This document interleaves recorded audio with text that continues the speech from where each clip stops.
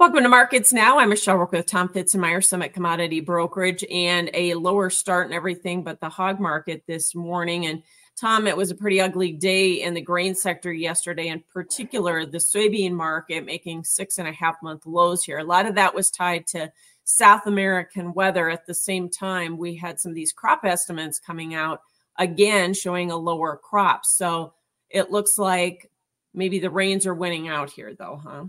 Yeah, I mean, the lower crop estimates have been kind of jumping around in the market for a while now.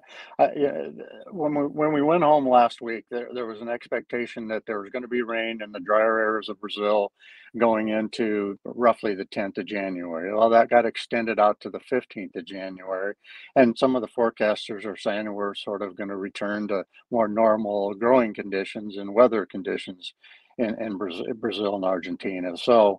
And it's really been a Brazilian issue. Argentina has been in pretty good shape right along.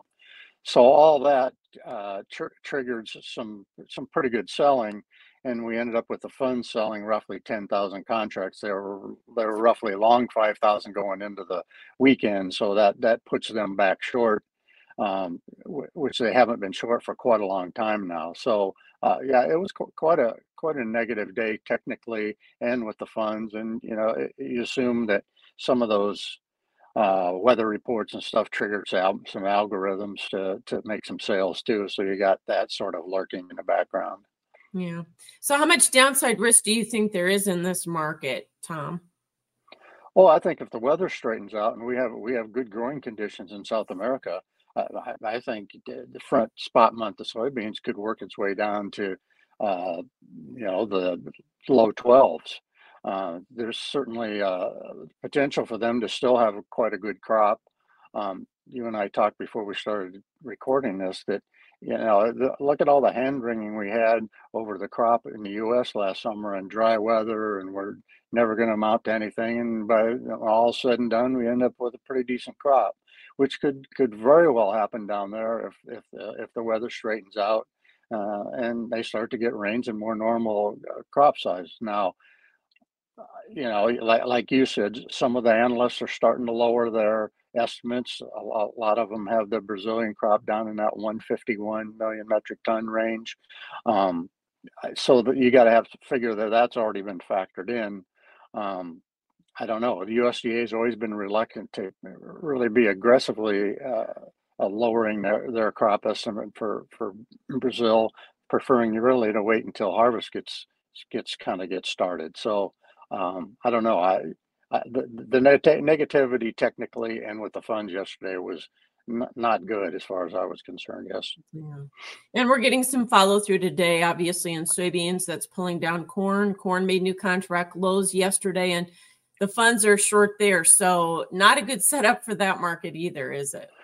No, like I said in my morning newsletter this morning, funds tend to continue to do more of what's working and less of what isn't. And what's working is being short corn. They've made good money being that way. They've been that way for quite some time. You got the farmer caught on the wrong side. They're long, haven't sold all that much with an expectation that things are going to be better in January. And I don't know, with them having that much to sell, that 2.1 billion bushel carryout is a problem, and is going to continue to be through the winter unless something really changes in South America, and or if we have a big pickup in exports. But that really hasn't happened yet. So I guess we'll see here. And the other thing that happened yesterday was we had a sharp jump in the dollar. Actually, we've had 3 days in a row. Today's higher trade would be the fourth day in a row of a higher dollar. Well, that's not great for exports in any of the commodities we're trying to sell. No doubt. Now, we've held some support here in the corn market, even though we've made new contract lows. Do you think that long-term support area of 450, is that going to hold? Is that kind of the line in the sand here, or what are you watching? Well, there's a tendency for each successive month to go off the board when you have big supplies like this. For each successive month to go off the board where the previous one did. Well, we ended up. I think December was around, traded under 450 for a while, ended up at 456, something like that. So I guess you have to figure that's going to be a magnet level for the March contract. We're not that far from there anyway at 463 as we speak. So, Yeah. um, yeah, well, I guess it looks to me like there's probably more here on the downside unless something happens, and something could happen in that January 12th report. They come out with some surprise that the crop was less or stocks aren't what we thought they were going to be. So uh, that January 12th has the potential to give us a bounce. If we do, I think you got a chance for March corn to move back up in that 481 to 494 range. If that should happen, I think you want to sell the daylights out of it. Okay. There's a lot of people thinking the January 12th report could be pretty bearish too. So, Well, um, yeah. Uh, uh, yeah, it's hard for it to be bearish when you sell off this hard going into it. I Assuming understand. stay under pressure here. No, I understand. That makes sense. Wheat market, we talked about how, corn and soybeans kind of weighed on that market yesterday, the higher dollar index again today. But funds have covered a lot of their short position in the three exchanges.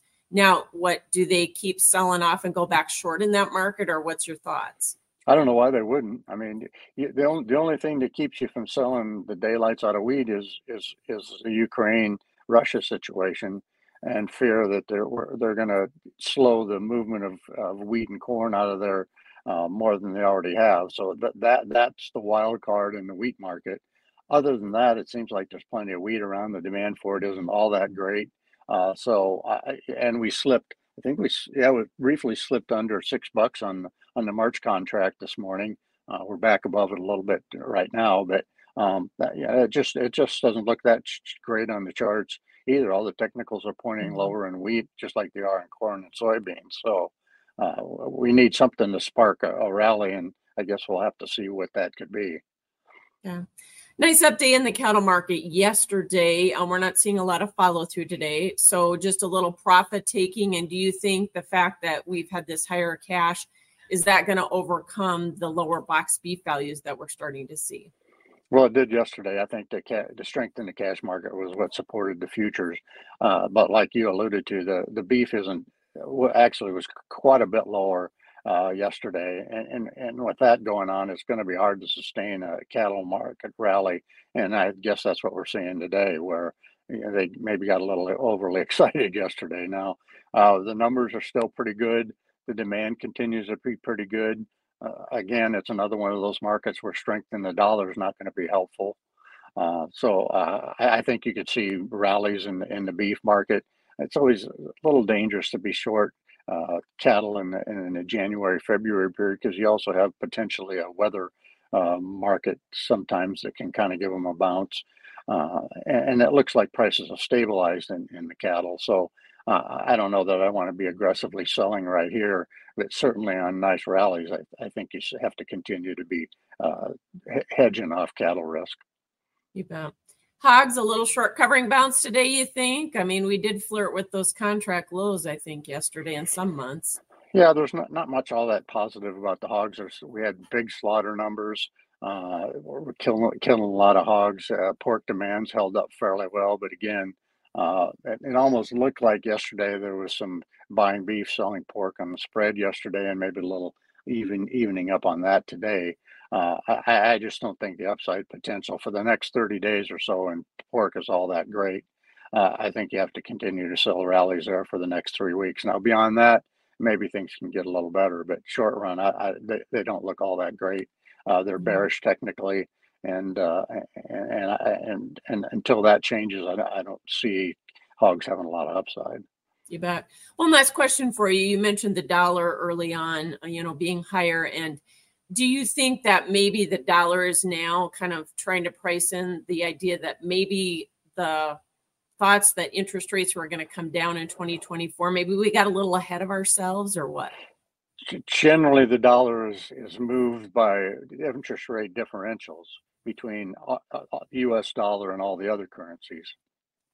And if there's a perception that interest rates aren't going to go down all that much, that would be the one thing that's really supportive to the dollar. So, yeah, that's going to be an issue we're going to struggle with probably right up until the election because there's a lot of talk about is the Fed going to help support the Biden administration by lowering interest rates. On the other hand, they don't want to do that because they don't want to get inflation fired back up again.